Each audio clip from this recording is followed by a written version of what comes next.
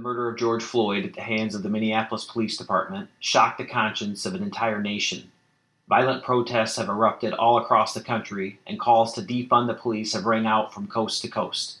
There have been three primary issues: police brutality, police racism, and lack of police accountability. As communities search for answers and change, police officers feel abandoned and betrayed. Many struggle to comprehend how the actions of 4 police officers in Minneapolis have tarnished the badge of every police officer across all 18,000 law enforcement agencies in the United States.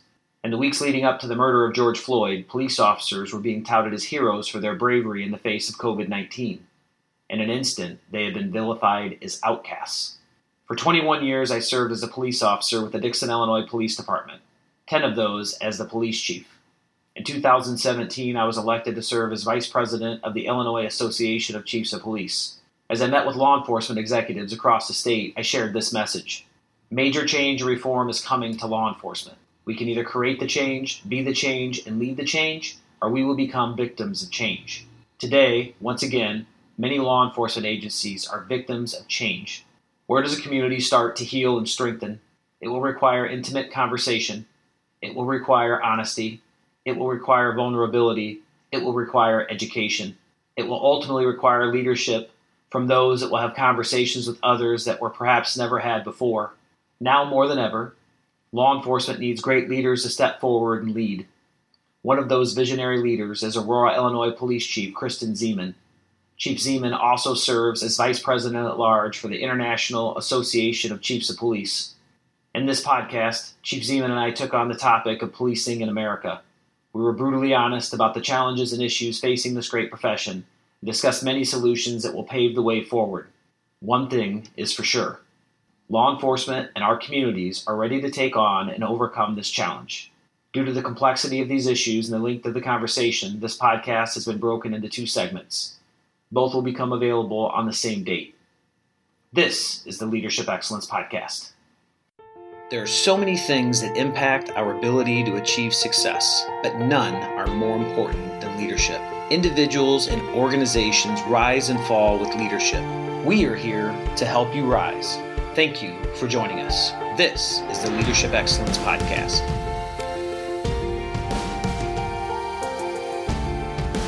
Hello, leaders, and welcome to Leadership Excellence. My name is Danny Langloss. Thank you for joining us. Today, we are joined by Kristen Ziman, the Aurora, Illinois Police Chief.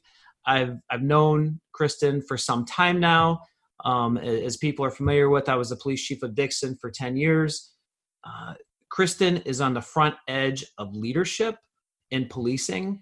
And today we're going to take on a very important topic, and that's policing in America. There's so many challenges facing our great profession, and there are challenges that this profession is ready to step up and meet. But to do that with key stakeholders, I think Kristen is going to provide incredible insight into this. We're going to learn about her career, her rise to police chief. Aurora, I believe, Kristen, Aurora is the second largest community in Illinois. Yes, is that correct? Second largest city in Illinois. Something to bring up at your next cocktail party. Something at the next cocktail party. And so I just couldn't be more excited. Kristen holds many different positions. Like, I have no idea how she has time to sleep.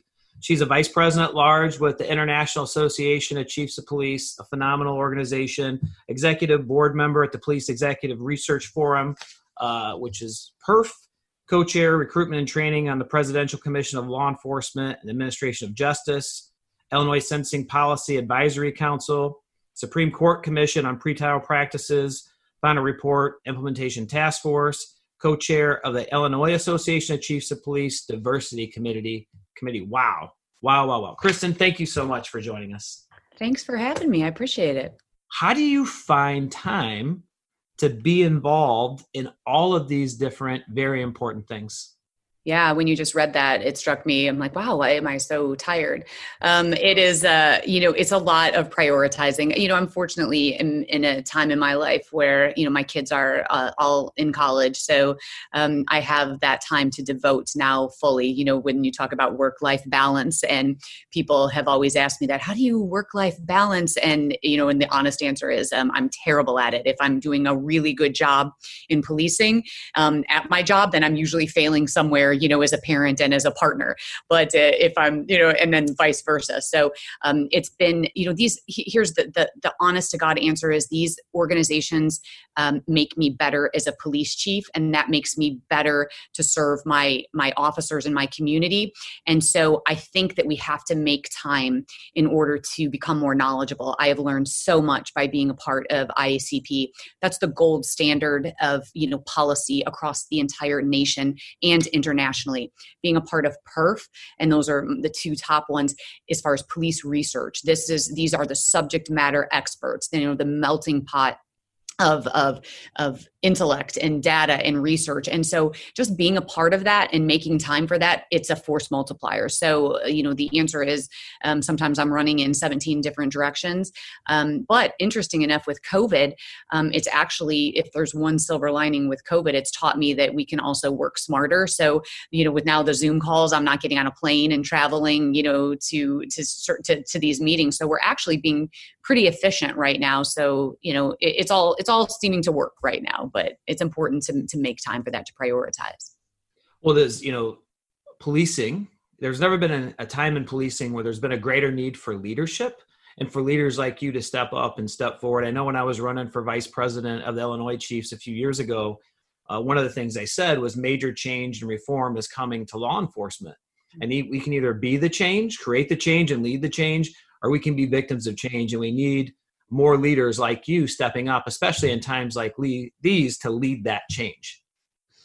I appreciate that. However, I think that leadership in a sense is overglorified, in that it's truly the followers that make an organization. And we saw this with COVID. I've been the police chief now for, over 4.5 years, almost 5 years. It'll be 5 years in January. And we had a mass shooting in February of 19, where 5 of my cops got shot and 5 civilians were killed.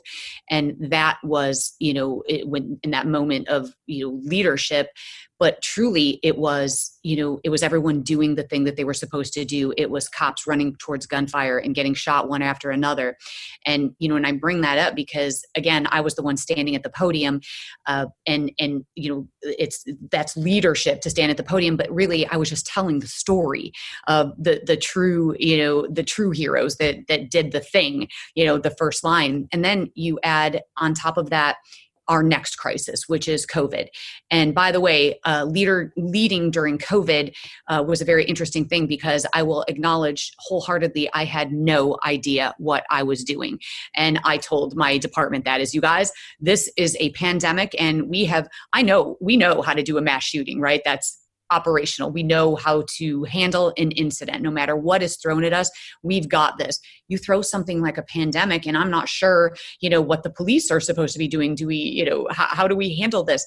And then once again, as patterned, these officers stepped up, started working 12-hour shifts, were on 8s, and put themselves out there in a different kind of harm's way with a virus, and went out there and policed our community and kept it safe, during this crisis.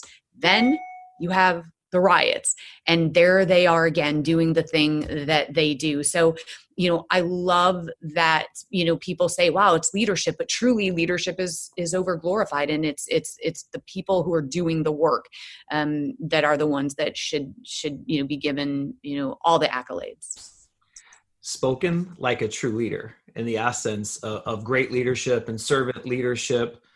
It's funny because when you think about leadership isn't about doing the job and doing the things. It's taking care of the people that are doing the job and doing the things. And what you just talked about, and a few incredible examples that will blow most of our listeners away, is why I believe policing is one of the most honorable and noble professions in the entire country. Couldn't agree more. I couldn't agree more. So when I hear you talk, I hear incredible passion, incredible energy, and that comes from purpose. What are you most passionate about? I am most passionate about police officers. And I say that, in an unpopular time right now where police officers are not everyone's favorite. But I came into this profession at 17 years old. I literally graduated from high school in June and started as a police cadet, which is the same as an intern, in July. And the reason that I chose this profession is because my father was a police officer. And what I started to note in my formative years is that he would run towards things that other people just kept driving by. For example, at 10 years old, he said, "Don't move, stay in the car." I'm in the back of my dad's station wagon, and he's, pulling people out of a car that just got into an accident. And another occasion, he's saying, "Don't move." And he's wrestling the keys from a drunk driver who had just hit someone. And so I thought, that's so weird. Everybody is buzzing by. That told me something about first responders. And so that's why I wanted to get into the profession. When I got into the profession, I started to realize that most officers get into the profession for the very same thing, because their molecules are built, with service in mind and fundamental fairness and equity and being a voice for those who don't have a voice. So I'm passionate about police officers who are in alignment with the nobility and the noble responsibility that befalls policing. I am passionate about what policing can be, and I know that it has its faults. So I am not one of those who sit here and say, we are so good and we're perfect and we don't need to change. That couldn't be further from the truth. I'm passionate about getting policing to the point where everyone else sees it the way that we see it.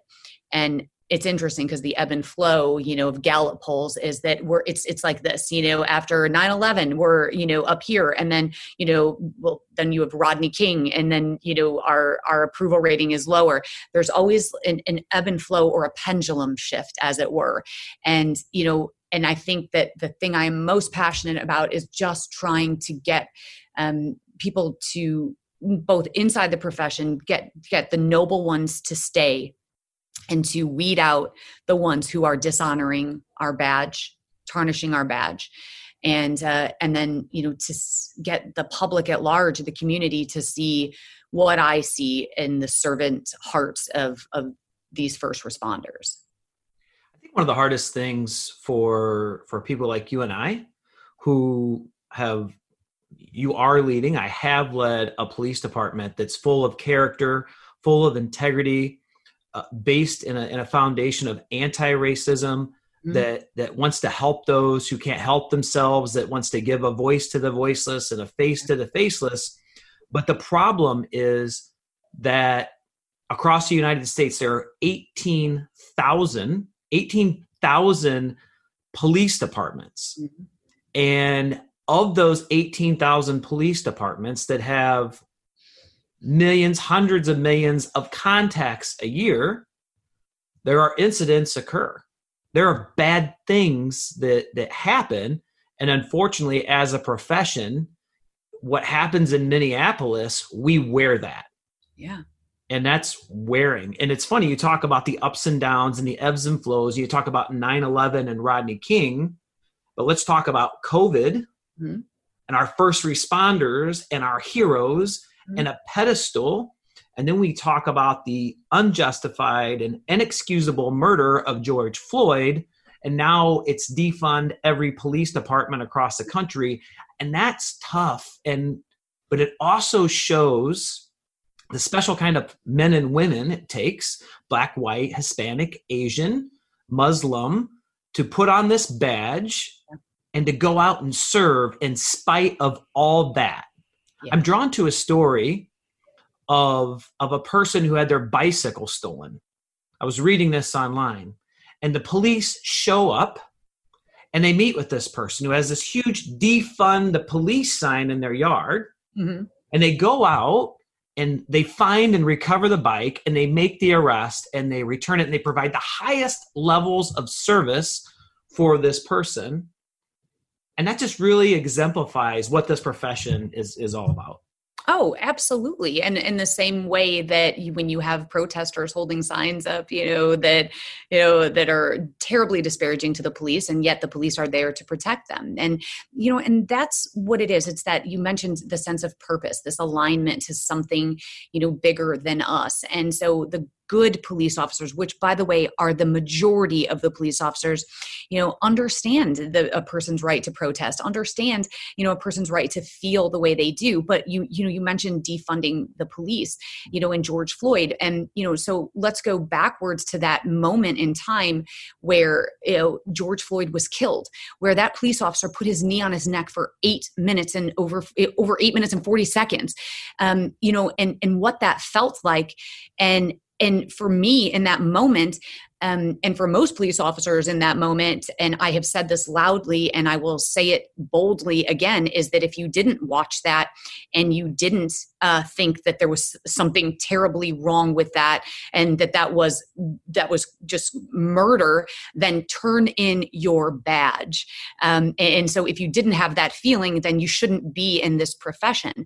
But what strikes me about that particular moment in time that didn't happen in my city, it didn't happen in my state, we're not making headlines, is that just like that, the pendulum shifts. It just completely shifts to, we hate the police, defund, abolish.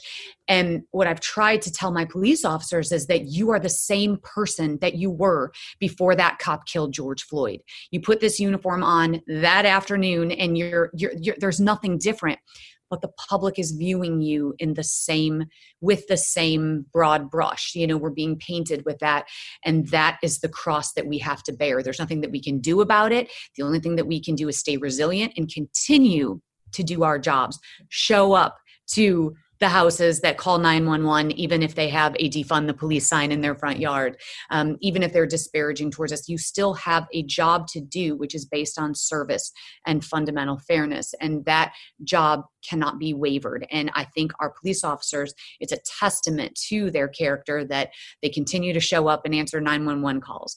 And as far as defunding the police, so interesting, because the truth of the matter is policing, since I've been in the profession for now 27 years, we've been yelling that, not necessarily in that term, right? Defund the police, but we've been saying, stop putting all of these social ails on the shoulders of police officers.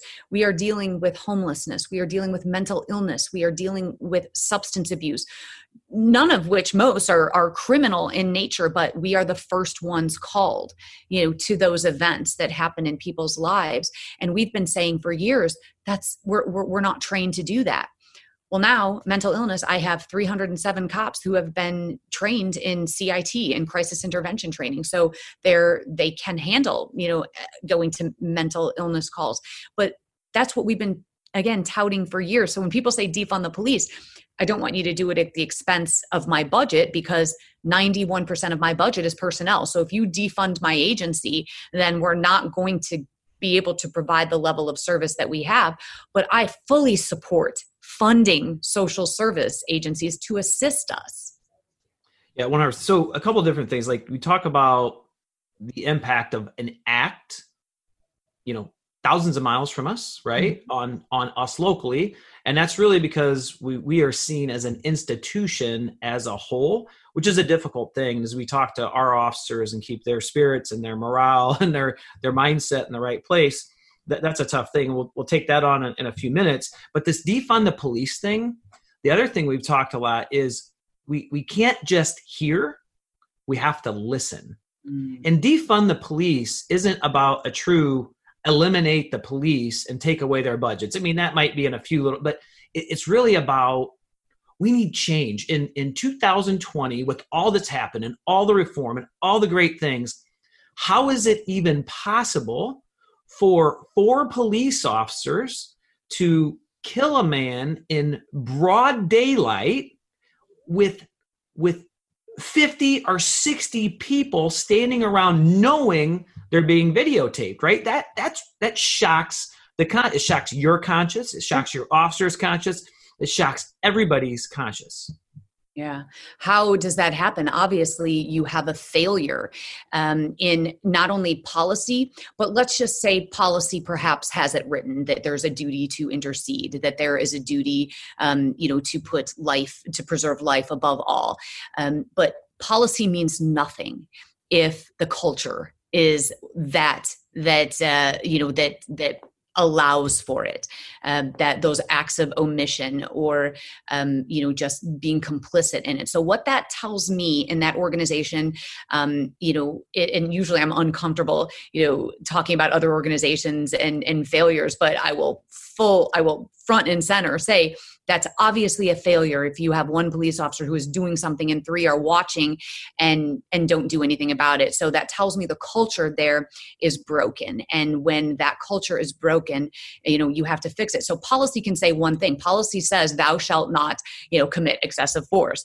And then if you have officers that do it and with other officers standing at their side, or they give locker room high fives, then your policies mean nothing if you don't enforce those policies. And that means that every single person on the department, not just supervisors, but those who stand next to you, your peers, must have the ability and be empowered to say, hey, enough, I'll take it from here, and we've seen that.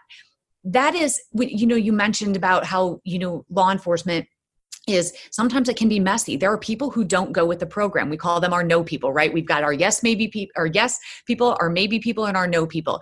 The no people are the ones who are non-compliant, the ones who, no matter what we say or do, they are going to put up a fight. So is that pretty? No, it doesn't look good on video. It doesn't look good anywhere. And then we also see officers who are human beings that perhaps can, find themselves getting agitated. So what we train in our department is we actually put officers through this experiential training. We set up role players where we have an officer wearing this uniform that is put in a scenario where they're committing an act of excessive force. They may be, kneeing someone who's in handcuffs, and we send 2 officers in and see how they respond. And if they do not pull that officer off, if they do not remove that officer from that situation, then, we stop the scenario and say, why did you do that? It has to be built into the DNA of an organization. And that means de-escalation has to be built into every training scenario. Duty to intercede has to be reminded at every single step of the way that this is your duty. Not only are you saving that officer, but you're also preserving, a life, humanity in the process. So culture and policy have to be in tandem. Yeah, absolutely. They do. And I agree with you 100%. When I look, I've talked to my Black friends and my white friends, my Hispanic friends and my male friends and my female friends about this. And when I watch the video of those Minneapolis police officers, I don't know that anything changes if George Floyd is white or Hispanic, right? What I see is a systematic culture issue. When you're willing to do that in broad daylight with spectators, knowing you're being video recorded, that's not the first time that's happened. It's the first time it's happened publicly and a death has resulted. Do you agree? Do you think that incident had anything to do with race at all? I don't know. I don't know the police officer, and you talk about trying to get in someone's head, right? And obviously, our African-American brothers and sisters have had enough of this. And now, as it turns out, George Floyd is an African-American, and that was the 1,000 tiny cuts, as a metaphor. And that was the proverbial straw. It was enough is enough. Now, to ask me, do you think it was race related? I would have to get inside that police officer's head. Would he have done that to a white person? I don't know. I don't know the answer, but I think that we as police officers, especially the bystanders that were police officers standing there watching this happen, for me, it wouldn't, it doesn't matter. This is humanity. This is, again, first and foremost, we preserve life. And that was most certainly a demonstration of the contrary. And so I can't answer that. I don't know what that officer's motivation was. But, I guess one has to, add 2 + 2 is 4. And you have, our like I said, African Americans being killed at the hands of police officers, and that some of them that same way, unjustified. And I think you have to look at it in that way, or at least consider that fact. Well, it's absolutely reasonable for people to draw that conclusion. Mm-hmm. I think one of the things that's really hard for officers, I talk to officers, you talk to officers, is when you're a police officer that's always treated people fairly, mm-hmm. that has never discriminated against anybody, regardless of gender, religion, ethnicity, right? To hear these things and hear these attacks. But I have to tell you, and we'll see how you felt about it, but I thought when Chief Cunningham, the former president of IACP, the International Association of Chiefs of Police, stood in front of 15 or 20,000 law enforcement executives in San Diego several years ago and apologized on behalf of our institution for the racism and the discrimination and the improper treatment of communities of color. I thought that was amazing. That was a great first step as an institution. What was your take on that? I had never been more proud to be a part of the International Association of Chiefs of Police at the leadership of Terry Cunningham when that happened. Now, I will tell you, a lot of people quit the IACP as a result of that. I will say for those that quit, they gained even more members, but there are a certain small percentage of people that felt that was in this, and you've heard this argument before. Well, I didn't do it. I did not do that. So why am I being held responsible? And this is funny because this is on my desk. Okay, it may not be your fault, but you're responsible. And so it's none of the systemic racism that has been built into law enforcement is none of our fault. But are we responsible? Yes, because we wear the uniform.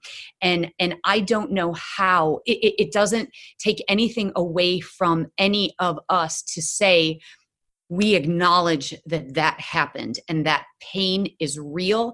And whether you personally have felt it or not, people have. It is real. And if you don't have the intellectual capacity to try and understand the pain of someone else, just using that empathy. And again, I'm a white female, so I have never experienced that. My deputy chief, both the one who just retired and my current deputy chief, are both African-American males who have told me stories in their lives about being discriminated against.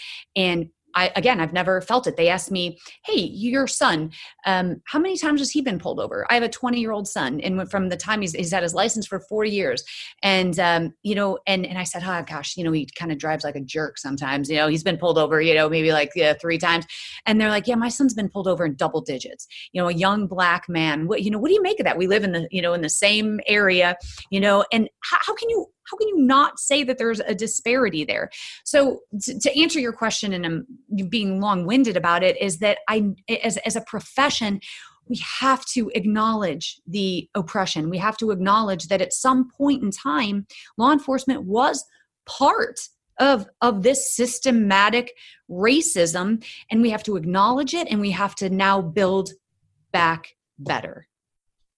Yeah. So I think the so many amazing points there. One of the things you said that it's hard for us to do, right? But we have to put ourselves in their shoes. Yes. We have to understand their experience and where they're coming from. Because the truth is, in the history of American law enforcement, for the majority of that time, the police were used to implement and execute very racist practices that were discriminatory. In 1838, and this is where I think this is important, like to be taught in the academies, mm-hmm. and for us to understand. In 1838, the American Institution of Policing, the first formal municipal police department, was created in Boston, Massachusetts. It was created with the initial intent to protect goods and services by the wealthy. They were tired of paying for it, and they saw a public good. Very quickly, the people in power began to use those police officers to intimidate their political rivals for their own gain. A matter of fact, that's when the people in power, the party in power promoted the captains and lieutenants of the precincts and stuff. In the South, the institution of policing a few years later was adopted with a primary function to preserve the institution of slavery. And in fact, during the Jim Crow lynchings, half of those police officers were present. Another quarter of those, they knew and did nothing, right? And so we're not responsible for that. But then when we look at, you step through the days in the 1900s and, in the mid-1900s and the early 1900s and, the segregation and you got to sit in the back of the bus or you can't go into this restaurant. And so we've got to understand and own as an institution. And that's what I thought was so powerful about Chief Cunningham coming out and doing that. We have to understand that when you're 70 years old, right? A black man who's 70 years old and what you've gone through and what your experiences are. And is as people, as parents, as communities, we pass on what those experiences, right? And those are real. Those are real. And it's not your fault and it's not my fault. We've never done that, but it's the fault of the institution. And we chose to join this institution. And I'm a big, big fan of whenever there's a problem, we have to first ask, we have to first, what part of the problem am I? In this case, what part of the problem are we? And we have to eliminate ourselves from that and own it. And we've got to seek first to understand, then be understood. And in the words of Stephen Covey, have it for. And we've got to put ourselves in those shoes. Mm-hmm. And so I think it's important for us to educate police leaders, to educate police officers on this situation, because then we're going to be much better equipped to take these issues on. Your thoughts? I couldn't agree more. And I think what happens is that there's some, perhaps a naivete that when you come into the profession, and if you don't know the history, and that's why you hit it, that this should be taught in the academies, because I don't think people realize that's why the mindset is, I didn't do that. I wasn't alive at that time. My grandparents weren't alive at that time, and so we have this tendency to say, I had nothing to do with that. So therefore this should not fall on my shoulders. But I think that, again, as an intellectual thinking human being, we have to be able to hold that opposing thought in our head to say, but people were affected by this. And I am now in this institution that was responsible for that at that time. And, and laws were built. You have to, it's not just police officers, legislation was made again to oppress, it was built into our system. And that's exactly right. You mentioned, how law enforcement was used to make sure that slaves didn't run away, and so that's precisely why, that people view our institution in that way. And now this is where that we can sit here all day and I tout all day, I am a progressive police chief, and the evolution of policing, we've gotten more professional. We then adopted Sir Robert Peel's The Public Are the Police and the Police Are the Public. And then we brought in community policing.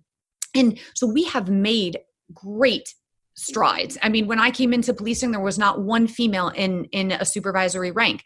I can go back to the first female that was ever allowed to put a uniform on, and that happened, in the late 60s, and so it wasn't that long ago, but that is nothing compared to, as a female, that doesn't even scratch the surface, of the pain and suffering, again, by our African-American brothers and sisters. And so we have to acknowledge that.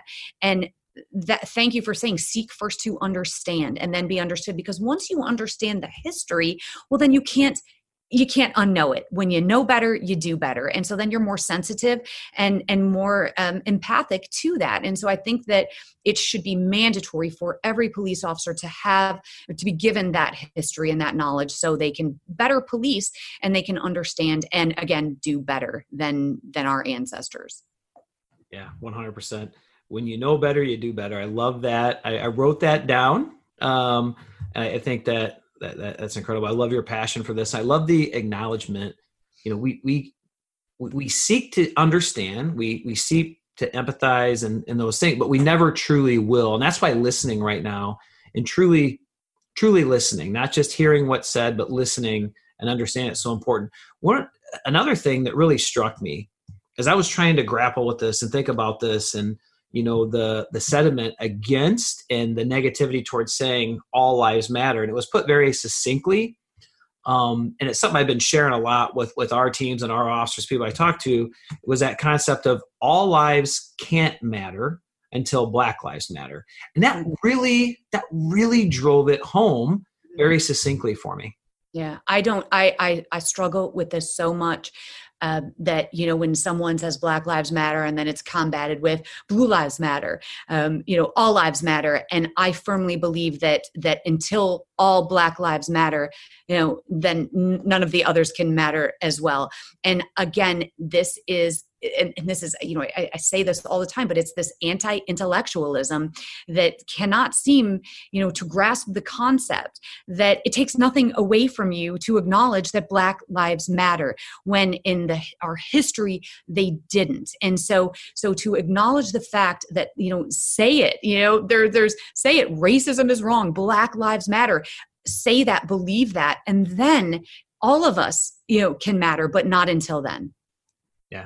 100%. It doesn't take anything away from us. And I think that there's a big difference between being against racism and being anti-racist, being intolerant of racism. And as individuals and people, and as police organizations and as institutions, we have to be anti-racist. So there's three things right now, Kristen, that people that are drawing the protest, many peaceful, right? Let's point out that many people of many different ethnicities, of both genders, are going out in peaceful protests demanding change. And some have turned violent and very, very destructive. They've been very destructive in your community, but they seem to be centered around police brutality, police racism, and a failure of police accountability. So what do you see as some of the solutions? What do we need to do as a police institution, right, to start to solve some of these challenges? Right. Wow. If I had the answer to that, I'd probably be on my own private island somewhere, because I don't know the answer.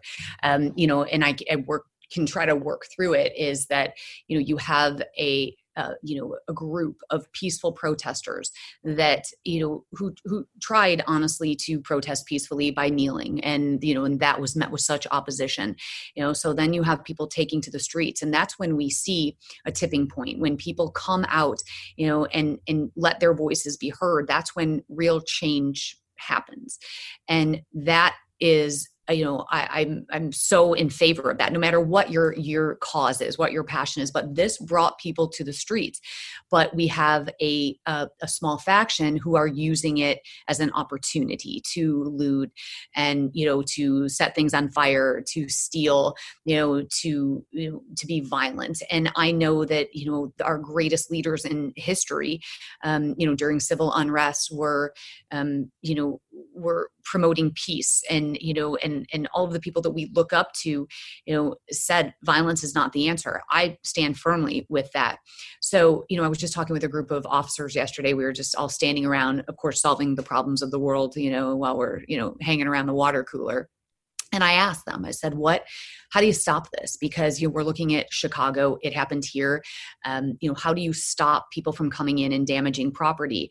And what I struggle with as well is that in Aurora, we have the majority of our businesses are Latinx owned.